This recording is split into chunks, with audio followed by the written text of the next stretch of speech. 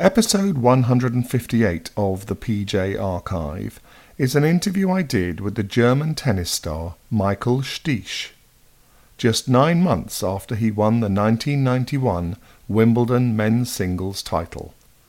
He would go on to be the singles runner-up at the US Open in 1994 and the French Open in 1996, and the men's doubles champion at both Wimbledon and the Olympic Games in 1992. His career-high singles ranking was world number 2 in 1993. He retired after Wimbledon in 1997.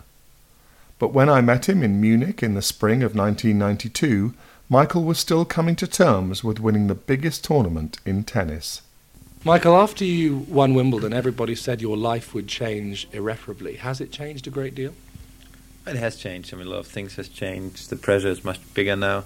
I'm in the top 5 of the world for the last 8 months or 9 months, and you always expected to win, and that's something that's pretty tough. But I mean, rather than that, I think I try to stay the normal person or the person I was before, and I still have the same friends, and that's very important. A lot of people say it's not you that changes, it's the people around you. Would you say that's happened? I said that. I mean, the people always said that you change when you have a big success like that and you do things differently than you did before. And I realized that it's just the people around you changing the most, because they treat you like the Wimbledon champion instead of treating you like the person who you are. And that's something that people should try to think of, that they try to behave the same way they did before. Is that difficult when people are starting to be terribly nice to you and perhaps before they weren't? Do you kind of feel a bit resentful almost? I'm not too much interested in these people who start to being nice when they were like idiots before. So I still have the same friends, and I know which people I can trust and who I can talk to, and that's very important for me.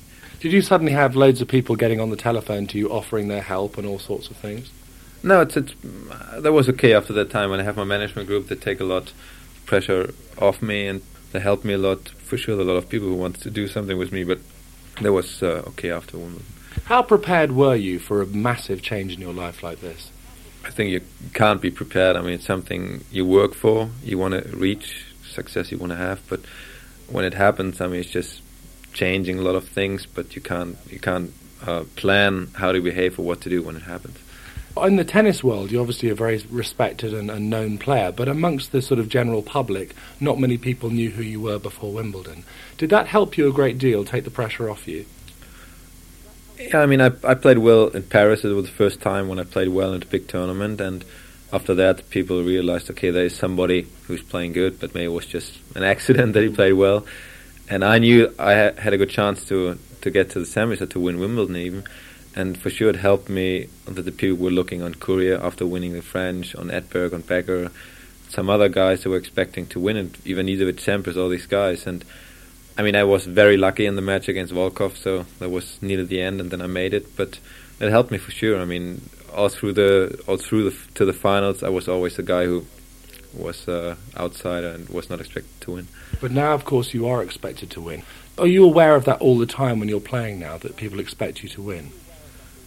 I mean, for sure, but I expect it of myself too. So, I mean, you see yourself on the draw, you're first or second seeded or third seeded, and that means you have to reach the semifinals for yourself. I mean, there are a lot of players you have to beat when you're playing well, and that's something you want to do and you have to do. I mean, there are always going to be bad weeks when you play bad, when you lose against guys you normally win, but it's not the pressure that you... I mean, a lot of people think that you have to defend your points. You made a lot of points in a special tournament. It's just, if you want to stay on the top, you have to make a lot of points. Doesn't matter where you make them, just as long as you make them. But do you worry terribly that you may never be able to emulate the success of Wimbledon again, or are you very confident that you can?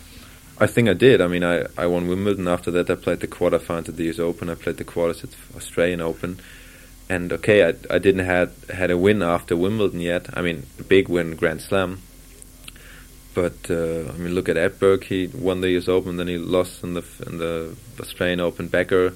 I mean, it always ends up when you have a good day, you can beat everybody. When you maybe just have a bad day, it's not working too good. But I mean, I'm not afraid of playing the big tournaments. I know I can win them, and I just try to prepare as good as I can. Before Wimbledon '91, with all respect, you hadn't won a Grand Slam. You hadn't really come close to winning a Grand Slam. Why the sudden upsurge in your career? Why did you suddenly pick up a few gears? I don't know.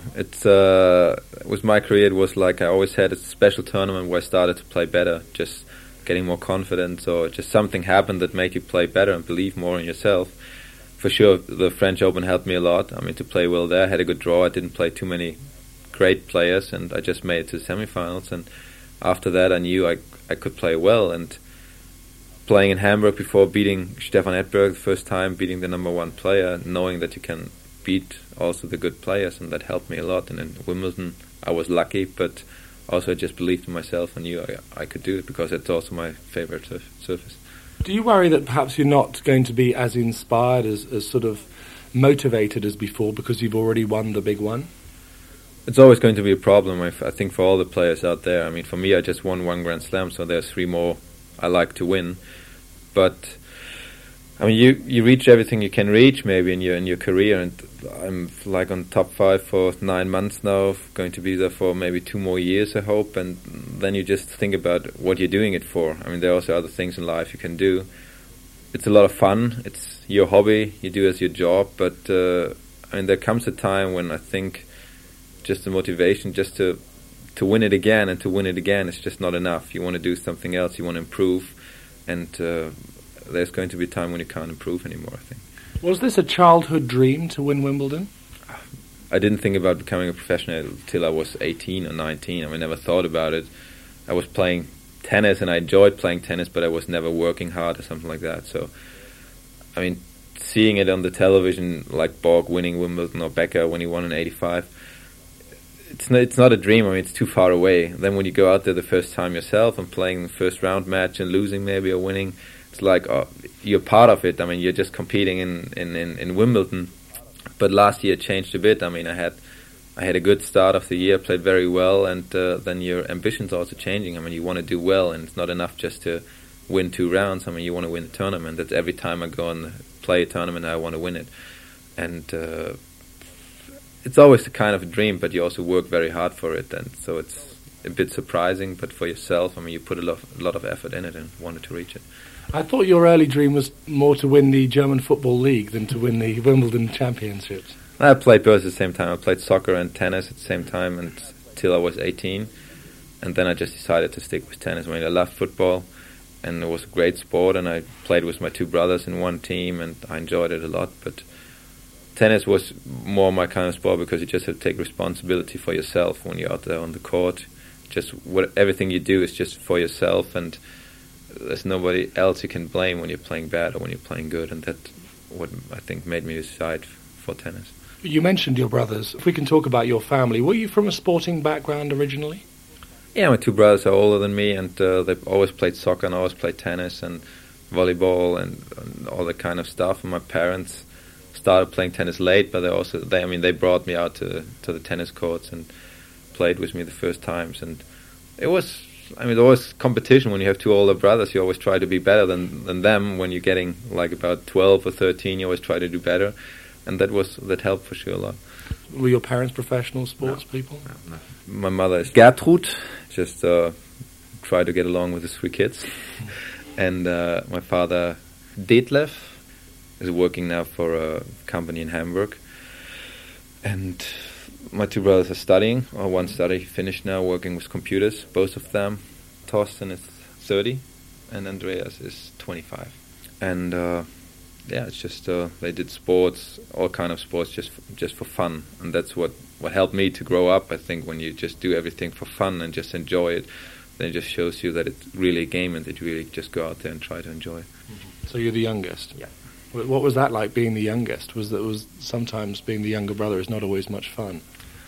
It's fun because you get treated very well by your parents, but it's not so much fun because you get treated sometimes pretty bad by your brothers. But you learn a lot. I mean, that's a great thing to have. I mean, my 2 brothers are 2 different personalities, and I learned a lot from both of them, and I'm just something in the middle, so it helped me a lot. They often say that the youngest is the most motivated because they get very put upon by the elder brothers, and they sort of become very ambitious. Was that the case with you? Yeah, it was. I mean, like I said, when you compete in sports and you go out with your brother who's 7 years older than me and play tennis, and he's 18 and you're 12, something like that, or 11, and you just try to beat him, and you just try to put a bit more in there than you would normally do when you have a brother that's a bit younger, maybe.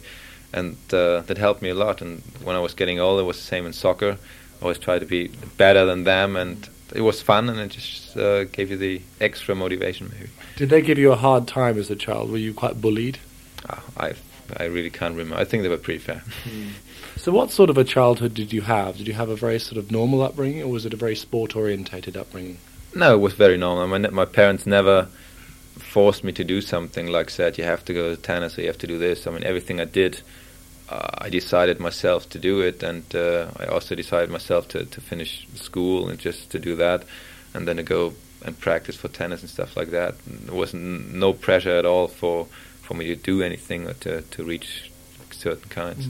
But were your parents very encouraging then to get you into sport, or did they think it was a bad thing?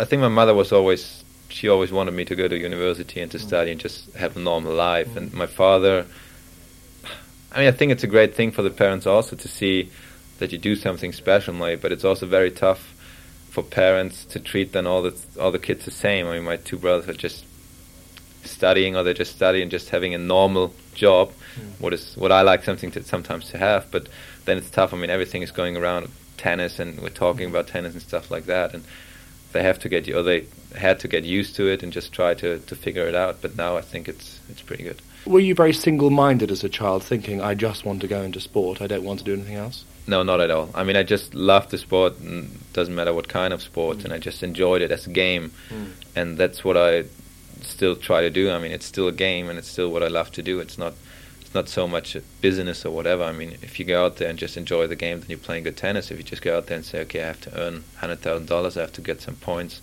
then you can't play good tennis. And that's what a lot of guys do out there. I mean, it's just for the money or just for the fame or whatever. And as long as you do it for the fun, for the game, then I think it's the most important thing. Were you a bit of a TV sports addict, though, as a child? You mean watching all kind of sports? I was very interested in soccer, obviously. I mean, watching every Saturday afternoon the Bundesliga and tennis and athletics and stuff like that. I was very interested in that, and it just, you always have, people in sports you look up to. I mean, for me it was Connors in tennis and some guys in soccer like Franz Beckenbauer, you remember, and stuff like that. And that just gives you also the motivation to go out there and just try to do the same. Did you dream of playing for any particular football team one day? No. I mean, it was just great sport to do because it was a team sport. I mean, it was like when you were playing bad, some other guys could help you out. Totally different from tennis now. And it was just fun. And at the end, when I kept on playing also tennis, I was not too interested in winning. It didn't matter to me if I win or if I lose. It was just having the fun and just enjoying it, being out there with some other guys you like, and just enjoying it, playing the game. Did you ever have any feeling when you were young that you might be somebody very special one day? No. I mean, I think you can't have that. You have friends, you're going to school and you do all the same things, and there's always coming a time, I think, when in your life when it just goes a different direction. I mean, some guys just getting maybe mathematics, genius or whatever, and some other guys just go to sport, but I think you just get that to know when you're getting about 16, 17. It was with me, and some other people get forced to do certain things. I mean, especially in sports, especially in America, it's the biggest thing to be very good in sports because you can earn a lot of money, and you get forced into that. So I don't know if it's your own decision when you get with 14, you have to go to an academy, just practice tennis 6 hours a day. You might become good, but maybe it's not because you really want to do it, just because some other people want you to do it.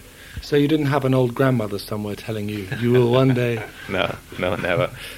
So when did you first realize that you had a special gift for sport? I never realized it. I mean, I just kept on playing, and there were like a tournament in '86 when I won the German Junior Championship. That was a tournament where I just started playing better, just by, I don't know how it came, but just that tournament I started to play well, much better than I did before. And then people came up to me and said, you have to become professional, you have to try it. And I said, I want to finish my school, and then I can still try it. If it doesn't work, I go to university or do something else. But it was me, when I do something, I just try to make the best out of it. And after I finished school, I said, okay, now I try it for 2 years and try to make the best. And I was very lucky also at the beginning. I won the German Satellite right away. I won another 2 challenges. And after 5 months, I was about 120 in the world, so I was very lucky as well. And a lot of things happen at the same time, just make it happen that I've reached the level I'm playing on right now. When you were at school, did you beat everybody inside, or did you ever lose? There were not one of my friends play tennis, so I was the only one, and I never had a competition with my friends and with the guys in school. So I always played with my family. I had with the team members in the club. So your brothers are quite reasonable tennis players? I play okay. I'm playing for fun. I enjoy the game. Have they ever beaten you? I think so. I think the brother, 25, he still remembers that he beat me the last time we played, but that's a long time ago. He keeps reminding you, does he? Yeah. When you transferred from football into tennis, that's a major skip from a team sport into an individual sport, as you've said. What was that like, going from a team sport to just working for yourself, as it were? When I played soccer, it was like I was always the center of the team. It was like I tried to stick with the guys, try to hold the team together, and just make a real team out of it. And when I went to tennis, it was like having the feeling that you're just responsible for yourself. I mean, you can't blame anybody else when you're doing something wrong. It's just you, maybe the chair umpire, but that's it. And that was very important for me, just to build my character, my personality, just to say, okay, if you do something wrong, it's just you, it's nobody else, and you just have to blame yourself. And that was important for me. Now, you're a very cool personality now. I mean, Bjorn Borg was like this as well when he was at the top. But when he first started, he was very temperamental and gave the umpires a lot of problems. Were you like that when you first started? I was, yeah. I was very bad. Very bad behavior on the tennis court, and I was always screaming and shouting and throwing my rackets around, and I was pretty bad. Why, Michael? Was that because you were getting, under a lot of pressure very early on, or what was it? That was just angry because you couldn't make it any further? I think that was it. I mean, maybe inside yourself you have the feeling you can do better than you do, and you just don't do enough to make it happen. And I always played well, and I always beat a couple of guys, but in the juniors I always lost against the same guys. Every single time I lost against 3 or 4 guys, I couldn't beat them, and I didn't understand why I can't, because I played the same tennis. I didn't play worse or something like that. And then you just get frustrated and maybe just disappointed with yourself, because knowing you can do better. And I think after the years you just realize you have to concentrate on what you do, and when you put the best effort in it, work hard for that, what comes out there is just like the best you can do. Sometimes it's good, sometimes it's not good enough maybe, but that's the way it is. What was the worst thing you ever did when you were behaving badly on court? The worst thing, my uncle tells me that story, the worst thing I did once when I lost, I didn't shake hands with my opponent. That doesn't sound too bad. And that time it was not too bad for me, but I think on the tennis court it's about the worst thing you can do, because it just shows that you're not able to lose. It just shows that you're not able to be on the tennis court and to behave in a proper way. I think it's okay when you start shouting and screaming at the chair umpire and stuff like that, because you just have to get rid of your aggressions. And he's the only guy you can talk to him. You can shout to your opponent, but that's not the right way to do it. And it's like it has to be. I mean, it makes it also interesting. I think it would be boring if everybody would just be quiet and just very cool and relaxed on the court. I mean, the spectators have nothing to see. I mean, John McEnroe they like him because he's just getting angry and just shouting at the chair umpire. I mean, there are certain things you shouldn't say, but just to get aggressive and just to pump up yourself, I think that's again, that's part of the game. Happens in every kind of sport. Was there anyone in particular who pulled you together, who made you get your act together? It was Mark Lewis, my coach right now. I mean, he just showed me how to work. I mean, very professional, just to make I'm not a guy who likes to practice a lot. I mean, if I practice 2 or 3 hours, just do some running or fitness. But on the court, I just like to play. And there were coaches I had who tried to work with me for 5 or 6 hours a day, and I just got bored after 2.5 hours. I didn't see a reason why I should do it, because there was no fun anymore. I mean, to play the 200 times the forehand cross court, I mean, that's not my kind of game. And he just showed me to practice 2 or 3 hours, but very, very intense and very professional. And I mean, that helped me a lot also in a match when I go out, and I know I can play and I just like to play my game, but I have to do it very intense and very, very professional for 2 hours, and then I can play good. It's often said that professional sportsmen don't have a normal upbringing. Were you aware that you had to sort of do other things as well other than play sports? If you don't do that, I mean, you see a lot of guys who just left school with 14 or 15, just were sent to an academy, just practice every day, And for me, the most important thing I did in my life was finishing my school, just to build my personality, to build my character, and to make sure that I'm getting a personality myself and I'm not going to be made by other people. There's so many people in sports who are made by management groups, by the press, by whatever.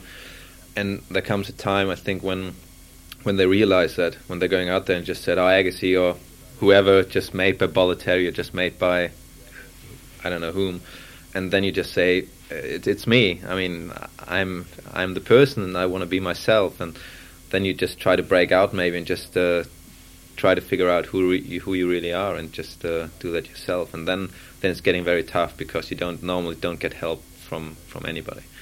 What other things did you like outside of sports when you were a youngster? I hated school. Right now, I mean, when I was at school, I just did sport every time. I mean, I finished school at about noon, and then I went to the tennis courts, it's soccer, or whatever. But I like to listen to music very much, and I like to read when I have the time. But were you a bit of a raver? Did you go out to nightclubs and misbehave and things? Not at all. I was not. I mean, there was nothing for me. I just going out to disco or something like that. I was not too much interested in that. So you didn't have to make many sacrifices when you started taking tennis very seriously then? No, I mean, I didn't have to give up too many things. It was, I mean, you have to give up a lot of things. It's like you have to give up your family when you move away, when you travel out. You have to give up a lot of friends. You can't take care of so much as you like to do it, and that's pretty tough when you get a lot of things back for that. I mean, you can travel and you can see a lot of the world, but when you do that for 2 or 3 years, it's getting boring, because you know every place where you're going to, you know every city, you know every plane, you know every airline. So it's getting pretty boring after a while, and then it's just getting most of it. It's just getting a job, and it's not the hobby anymore. It's a real job. You said that you didn't necessarily have anyone to explain to you what would happen. Do you wish you had? Do you wish you'd been given more advice when you were young?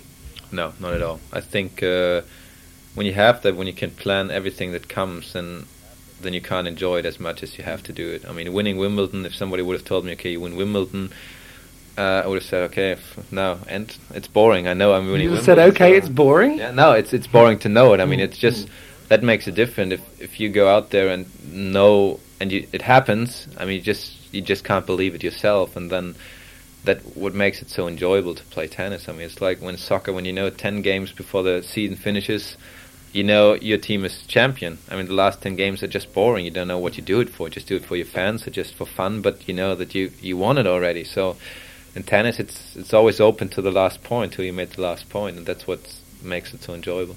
When you turned professional, what were your ambitions? What were your thoughts about your career? And my goal was just to reach the top 100 and to play good tennis, and to be able to say after I finished playing tennis maybe that I did the best I can, to be happy with what I did and the way I did it. And right now, I mean, I can say it already. I think I made the best out of it I can, and I tried to do it for a couple of more years, and then I just can say, okay, you won a couple of tournaments, you won Wimbledon. That's something nobody can take away from you anymore. And I mean, that's the most important thing, to stop playing tennis when you really know you played your best tennis and just finish it. How much of an inspiration was Boris Becker and his win in 1985? Nothing at all for me. I mean, it was a great thing to happen for the German tennis, and for sure all the German players got some help from the Tennis Federation. There was more money coming in, and the German tennis was getting on top again with Boris and Steffi as well, and that helped German tennis players as well. But it was always said, like, you can't become a top player because we have Boris. And a lot of players believed in that. They said, okay, it's Boris, and then somewhere it's us. And that's not the way it is. I mean, you always can try to do the best you want to do, and it doesn't matter if you have number 1, number 2, number 3 in the world or from your country. You can still be number 4 and still become number 1. And that's what helped me. I mean, I just tried to go out there and play for myself and not play for Boris or play for the German tennis or whatever. I just tried to play for myself, and I think that's why I made it to the top as well, because I just thought about myself. How did you feel about the Boris phenomenon, the way he was handled after he won Wimbledon the first time? I think what he did was just great. I mean, still what he's doing. He's a great tennis player. He's a personality, and this time he was one of the most important players for tennis in the world. He had a tough time, I think. With him exactly happened what I said before, that he was 15 or 16 when he won it the first time, and he had no time to to build up his own personality was made by his manager and by his coach and stuff like that.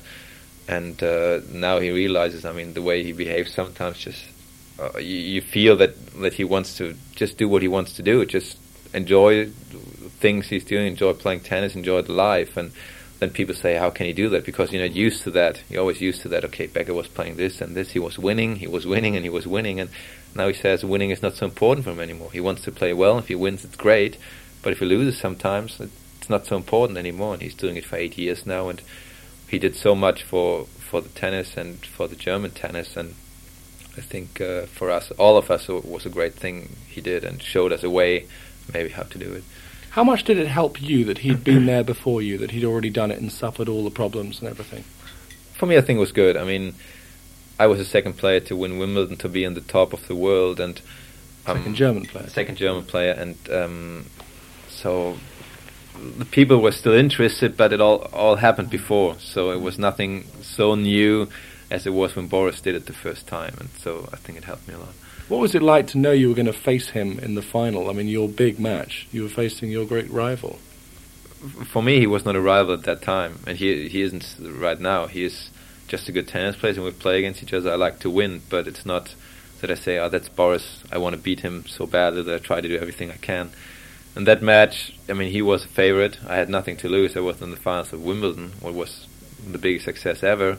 I just said, okay, just try to play your game and just play relaxed and enjoy being out there on the center court. And I think he was much more nervous than I was, playing a countryman and just knowing he has to win, otherwise something very strange is going to happen. And that was pretty tough for him to take, I think. Did he give you any advice before the match? Did he give you any advice before Wimbledon, before you really made it? No, I mean, he never thought, I think, that I can make it that far. And just before the semi-finals, I mean, after we didn't make it in French to have a German final, I just said in Wimbledon, okay, just let's try to make it a German final. It would be a great thing. But I think he was very intense, just knowing or being afraid of what might happen. Some people said he was very unfair to you in that final because of the way he behaved. How did you feel about it? For me, it was okay. I mean, it helped me a lot to build up my confidence and just to take confidence from him. He was just unhappy with the way he was playing, with the way things went on the court, and it just showed me that he was not so concentrated, just build up my confidence. Do you think it helped then enormously that you were the underdog, as we say? Yeah, for sure. I mean, for me, it was just, I could go out there and just play relaxed. I had nothing to lose. Even if I would have lost, I would have been in the finals of Wimbledon. I mean, it's a great title to lose when you lose the match, but nobody expected me to win, maybe except myself and my coach. But rather than that, everybody expected Boris to win the match. So for me, it was pretty good. We're always told that it's every tennis player's dream to win Wimbledon, even to play in the final. How did it feel at the time? Was it the biggest thrill of your life? When you're out there, you don't see or you don't feel what's happening around you. I mean, you just so concentrate on the match and on every point you play that you can't realize. I mean, I think I didn't even realize now what happened there 9 months ago. I think you just can realize it when you really stop playing tennis and just look back and just say, take the videotape and just watch it again and say, hey, that was 91 and I did that at that time. What happened? And then maybe when you're a spectator and know how it feels to be down there and you just concentrate on what happens around, then you maybe can see what kind of feeling it is. Have you watched it again many times on videotape? I watched it again. I mean, the last 3 months I didn't see it again, but it's a nice thing to do. When you watch it on videotape, do you sometimes worry that the ending may be different? No, the good thing about that, I know the end, and that's always the part I go to see the end. I mean, when you watch it and you just think about the next year, maybe sometimes just knowing, okay, you go out there again, playing the first match, opening match on center court, and people expecting you to do the same, and you expect of yourself to do the same and try to defend your title. And I mean, that's going to be a tough thing to do, but I think it's going to be a lot of fun. Can you explain what it felt like, the match point when you won and when you held the trophy up? Can you? No idea. It's something you can't describe. It's just like in that moment when you have the match point, you finish the match. You just do something maybe you thought about before, just going down on your knees or throwing your racket or running up to your coach, whatever all these different players did, and it's just you can't describe it. It's just a feeling, knowing you did something really great, but not really knowing what it is. It's like something you never can imagine before you do it then. And it's getting more, maybe a bit easier to realize it when you win it 2 or 3 or 4 times, and it's getting a bit more normal. But the first time, I think, it's just a great thing. How long did it take to sink in before you realised you'd actually won Wimbledon? It's still thinking. I realized now, it took a couple of months before I really realized what was happening, before you try to understand why people behave differently, why you have to do certain things now, what people expect of you to do. But I think really to realize it, I just do it when I stop playing tennis. There was a very emotional moment at the end of the match when you and Boris hugged each other. What did he say to you then, or did you say something to him? I think he just said that I played well and that I deserved to win. And for me, I just needed somebody to hug, and he was the only one who was on the court, so I did it with him. And what was the first thing you did after? Did you telephone your parents, hear it, or were they already at the match? No, everybody was over there, and after the match, I just went to the locker room, saw my coach, and just had a glass of champagne with my coach. What about when you came back to Germany? Was there a tremendous reception for you, or did you already go off to another match? I did. After that, I went right away to the next tournament. That was, I think, a good thing to do for me, because, I mean, okay, if I would have gone back to Germany, the press would have been all over me. Understandable, and so I was happy to get away a bit. I mean, I played in Gstaad in Switzerland the next tournament, and it was, I mean, a lot of people were there and wanted to talk to me, but that was okay. I enjoyed it being out there because it's nice out there. You still play tennis, you still do what you like to do, and that was good. And after that, the week after that, when I went to Stuttgart, it was pretty tough because I was very tired, and I mean, the phone was ringing just the whole day. But then after that, I mean, after I won Stuttgart, there was like a victory that was maybe more important than even Wimbledon for me to show myself. I mean, you still can win after you had a big success. I mean, all the people say, okay, you have to take 4 weeks holiday now and whatever, buy a house at wherever, I don't know what they tell you to do. And I just said, no, I want to keep on playing. I mean, I love it, and I'm playing well right now, and I want to keep on playing. And winning Stuttgart was for me like as great as winning Wimbledon, winning a tournament in Germany, when I never played well in Germany before, not too well, and right away after a Grand Slam to win another tournament, I think it was a great thing to do. How did you feel about all the attention heaped upon you after Wimbledon, all the press attention, everybody wanting to meet you and speak to you? How did you feel about that? Pretty bored after a while, because the people start asking you the same questions over and over again. I mean, you still get asked the questions, what changed in your life after Wimbledon, like it's going to happen 2 years afterwards maybe. And that's what I can't understand. I mean, it's like they expect you to say always a different thing. If you ask me now and you ask you in 3 months, you hope that I'm saying a different thing. And if I have an opinion, I have an opinion. I don't change my mind every week or every day. And that's what makes me a bit sick and just gets boring. Because, I mean, all these questions you get asked, you can read it in every paper. You just can make it one time, and all the people can take it and just print it if they want to. But it was also fun, I mean, to know that the people appreciated what you did, and just to get a bit of the fame, it's a nice thing too, and just being recognized, and it's very nice too. Did you feel, though, that Boris Becker had already taken away a lot of the sort of glamour of the event, and people just thought, oh, well, another German's won it? No, I don't think so. I mean, all the people were even more surprised maybe me winning Wimbledon than maybe, or the same when Boris did it.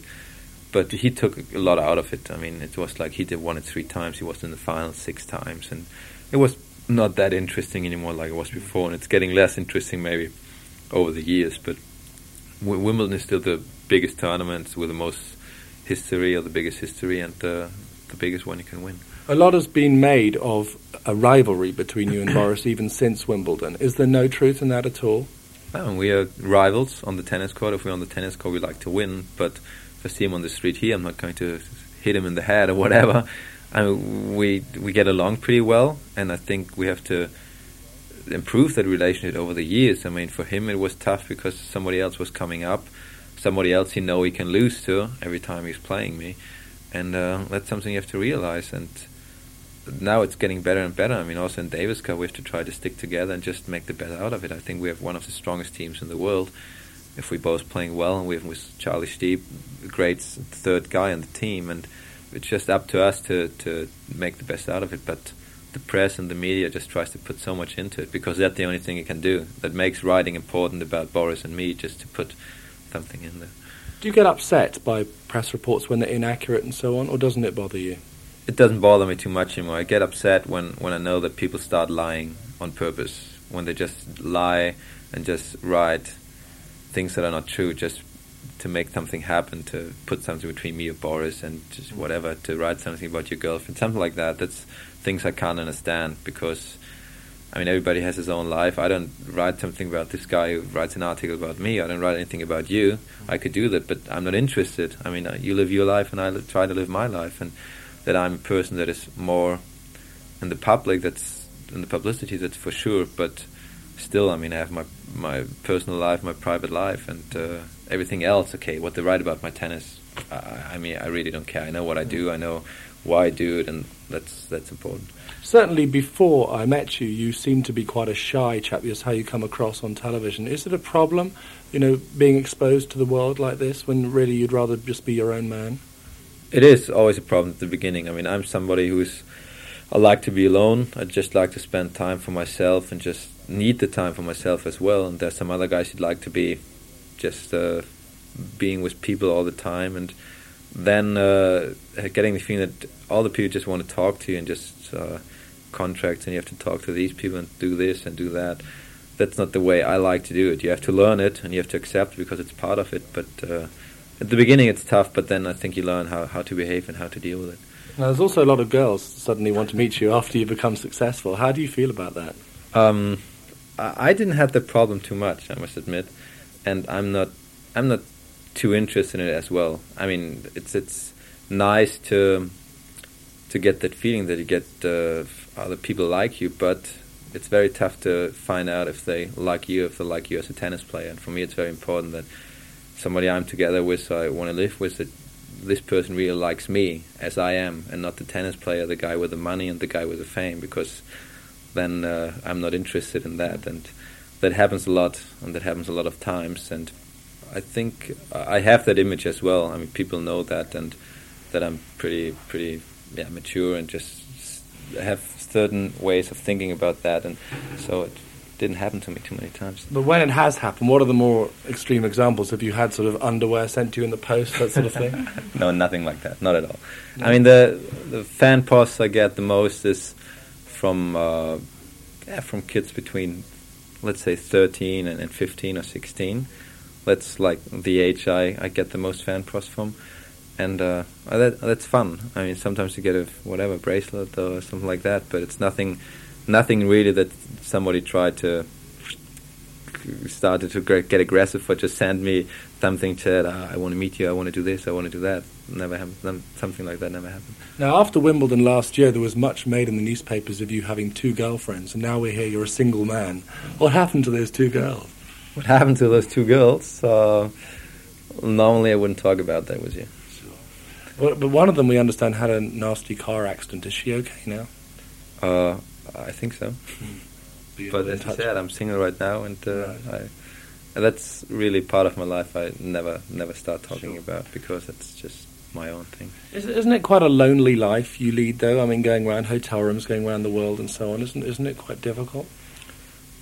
It is. I mean, it's getting boring. And at the beginning it was fun to be alone, just to see all the things, getting all the impressions and all the things you can learn, but after a while it's just getting boring, and you just really look for somebody, maybe hope to find somebody you can spend the time with and just spend your life with. And it's tough, because I mean, either you have to give up something or the other person have to give up a lot of things, but I mean, it can work, and it's just a matter of time to find the right person, just to find the right time maybe to do it. But it's getting boring to travel. I mean, that's the part of the game that I hate the most. Is just the flying from the plane every day or every week, and just in a hotel and different hotels. It's getting really boring.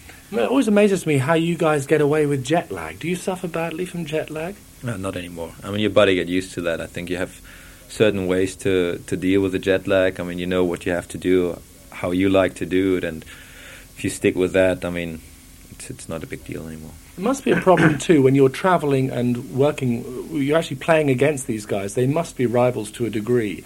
Is it very difficult to be friendly with people you're going to be playing tennis against?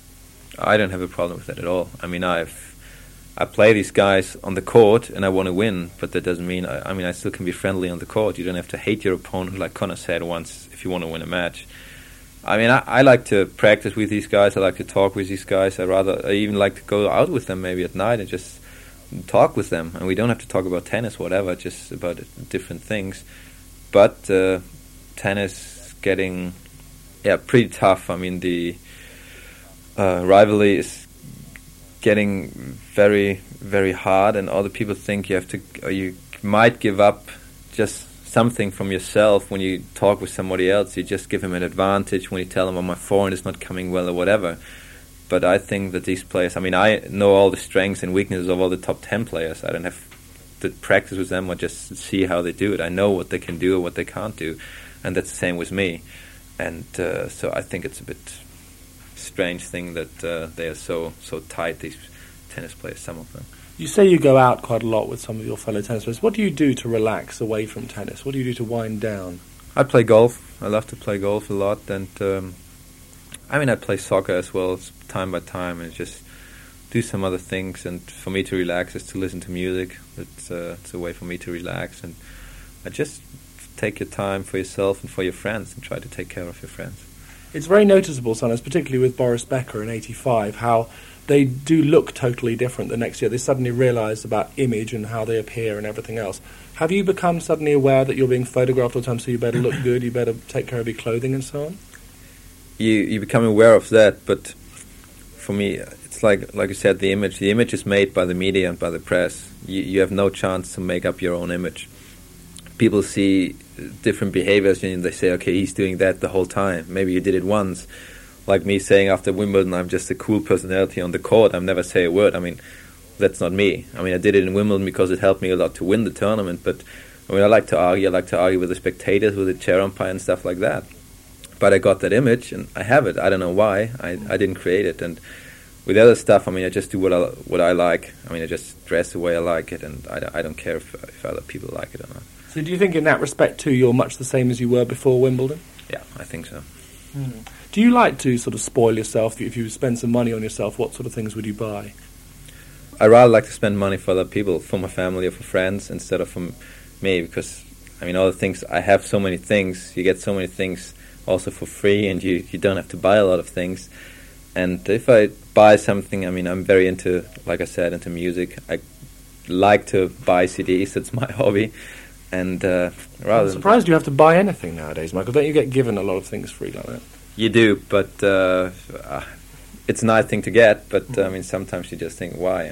You are the person who can buy because you have the money, and you always get something for free. And I just, for myself, I like antique stuff, like antique furniture and stuff like that. And that's what I'm trying to get into a bit, and just spending things I really like, and not buying a big car or something like that, just to show the people that you have a lot of money.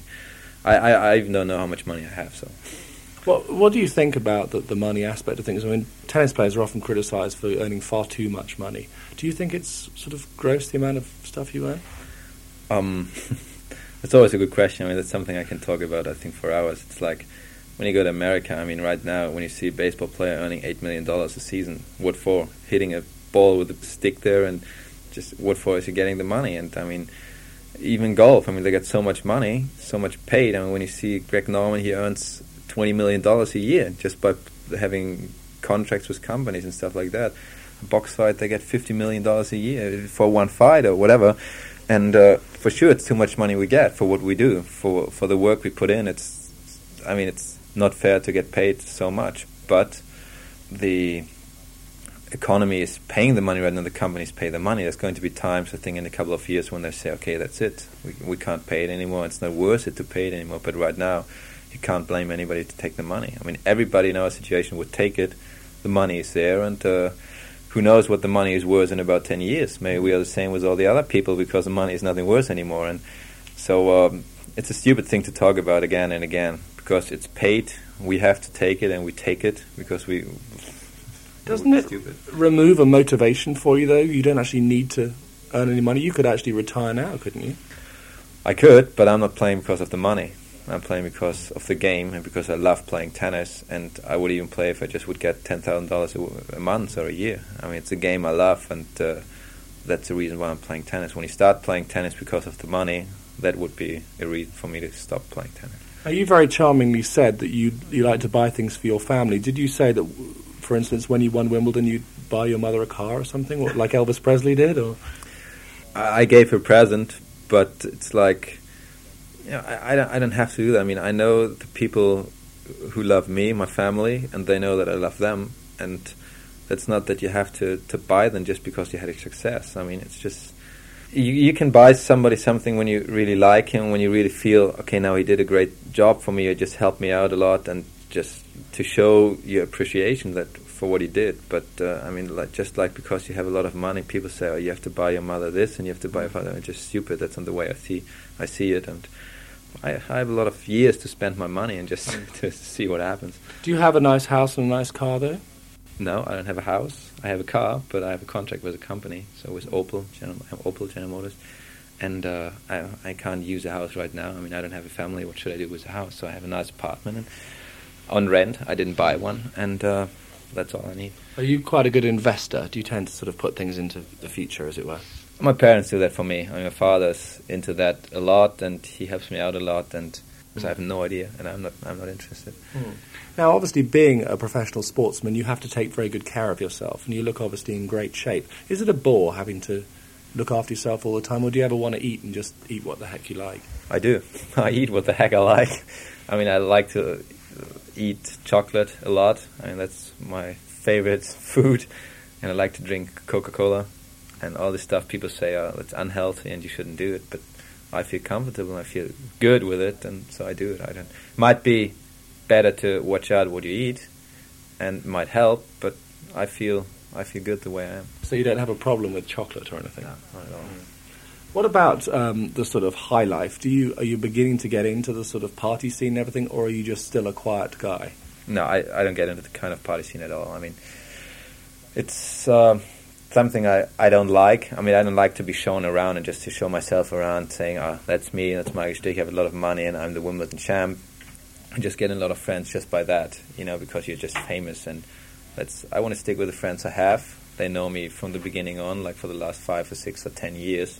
And that's what's important for me. I mean, they know me as a person as I am and not just as a tennis player. Do you think you'll always live in Germany? Right now I would say yes, but you don't know what the time brings. And what about the superstardom in sort of Los Angeles or something, or Hollywood, becoming a big actor? No, not at all. Not right now. I can't think about it. Can we just talk very briefly about your taste in music and clothes or whatever else? Can you tell us what you enjoy? My taste in music is I like everything from hard rock, heavy metal to classic, and just a matter of the emotions I have or the feelings I have right now in that moment. And clothes, just normal. I mean, I like to wear jeans. Sometimes I like to wear a suit, normal shoes, boots, whatever. Just what comes up day by day when you get up. Sometimes you feel like this, sometimes you feel different. What about in the future? Do you see a sort of point where you might retire eventually, or how do you view? For sure. I mean, I have a certain plan how long I want to keep playing tennis and what I want to do, but you can't do that exactly because you don't know what really is going to happen. If I win Wimbledon 2 more times and maybe 2 other Grand Slams, 3 other Grand Slams, you say, okay, maybe play 1 more year, play 2 more years because you enjoy it so much, and maybe in 1 year say I'm so bored that I don't want to play anymore. But right now I enjoy it a lot, and I want to keep on playing and do that for a couple of more years. A lot of players have real problems when they stop playing, though. Are you already prepared for that? I think you can't be prepared. I mean, I have ideas what I like to do, what I want to do, maybe, but that's something you shouldn't think about when you play tennis. I mean, you should do that, finish your first job playing tennis, and then you can think about something else. But I'm not afraid of stop playing tennis and not knowing what to do afterwards. What are you going to do? I mean, I've any interest. I want to stick with sports. I want to be in sports, maybe just doing some kind of management or advertisement or stuff like that. But just an idea. I don't know what comes up maybe in 2 or 3 years. Now, I know you don't like talking about your personal life, but would you like to be married one day with children and so on? For sure. I mean, that's, I think, the most important thing in life for me. It is, I mean, to have a family and to get married. Who's your ideal woman, Michael? I have one, but you don't know her. Is there a film star or anybody that you'd like to meet? No, not at all. And what about children? Would you encourage them to go into sport? No, I would let them do what they want to do. if someone feel like going into sports and do what they enjoy it, then I help them out and I just try to bring them closer to it. But if they want to start painting or I don't know what else, they can do whatever they like to do. Wimbledon coming up this summer again. How do you feel about your prospects? I look forward to it. I think it's going to be a lot of fun being out there. I mean, I don't know if I can win it again. I know I can win it again, but if I'm going to do it, and I just try to really put all the energy and all the power I have into that, try to defend my title, and I just look forward to it. I'm not afraid of it at all. I think it's going to be fun. Yeah, let's talk about the sort of smart aspect of Wimbledon and all the show-offy aspects. How do you feel about all that? It's part of the history in Wimbledon, I think, and it's a nice thing. It's a tradition. I mean, when you have to bow and just come in there and the royalties are sitting there, but it's just special. I mean, that what makes a tournament so special as well. But when you would have that in every tournament you play, I think it would be a bit strange. What about the grass? Because a lot of the players don't like playing on grass. Obviously, you do. Do you? I mean, some people say it should be dug up, and that Wimbledon's an old tradition now and should be put into history. What do you think about that? I think there should be more tournaments on grass because we have so many clay court specialists, and if you play on clay, like to play on clay, you can play near the whole year. And if you like to play on grass, like you can play 3 tournaments on grass. That's about it. So it's not pretty the same for everybody. But I mean, grass is a very tough surface to treat and just to take care of, and so I think that's the reason why they get away from grass a bit more. But Wimbledon is just Wimbledon when it's on grass. I mean, if you take the grass away from Wimbledon, then the tournament means nothing anymore. Do you remember the first time you came to Wimbledon? What your impressions were? That was 3 years. I mean, I played my 3rd time now last year, and it was just a great feeling. I went to see all the courts, just to see all the big players. It was the first time for me to see all the big players, being in the same locker room with them, and it was fun. Have you seen much of England and London? I love London. I mean, London is my favourite city. I mean, I've seen a couple of things, for sure, not the whole thing, but I feel very, very comfortable when I'm in London. Several of the top players live in London, including Ed Berg and Cash. Would you ever consider doing that? No, for that, I mean, I have my friends here in Munich, and they are doing it because of tax reasons, and doing that, the tax laws in Germany are so tough. I mean, that's why I stay here still. I want to see my friends if I want to, and I just want to go out with my coach and play some golf and do stuff I just like to do and not have to think about it every time if you're allowed to do it or not. So that's why I'm going to stay here. How does the Boris Becker Monte Carlo scene grab you? I mean, he did it long before he became what he is now, and that's okay, but I mean, it's getting tougher and tougher to get away, and just the reason of the taxes, I have to give up so many things just to save money, and that's not worth it. I mean, I lose a lot of money right now because of the taxes, but I get a lot of things that are a bit more important for me than money. Because you travel around the world so much for your job, when you take a holiday, do you decide to stay in Germany? Yeah, I mean, I know I'm not too interested in just going to whatever, South Africa or just to Mallorca or something like that and just spend some time. I rather like go up to, where I spend a lot of time on the sea anyway, and I like to do that, and that's the best way for me to relax. Do you have any other places outside of Munich? Do you have any other houses anywhere, or do you intend to buy any? Nothing. Yeah, for sure I do, but I have to find the right places and just the right object. Where are your favourite places when you're travelling around the world playing? Where do you like to be? I'm in London. London is my favourite place to go to. I mean, I like to play the tournaments in Germany, in Europe. Some tournaments in America are nice because they have not so much pressure out there. But I don't have like a favourite tournament. And Memphis is my favourite tournament, was my favourite tournament because I played well there the first time and I won my first title. But not that I can say, I have a real tournament where I like to be the most or whatever, because for that you spend too much time on the hotel and just... Do you prefer to stay in the hotel, or do you like to go out and actually see something of the places you're visiting?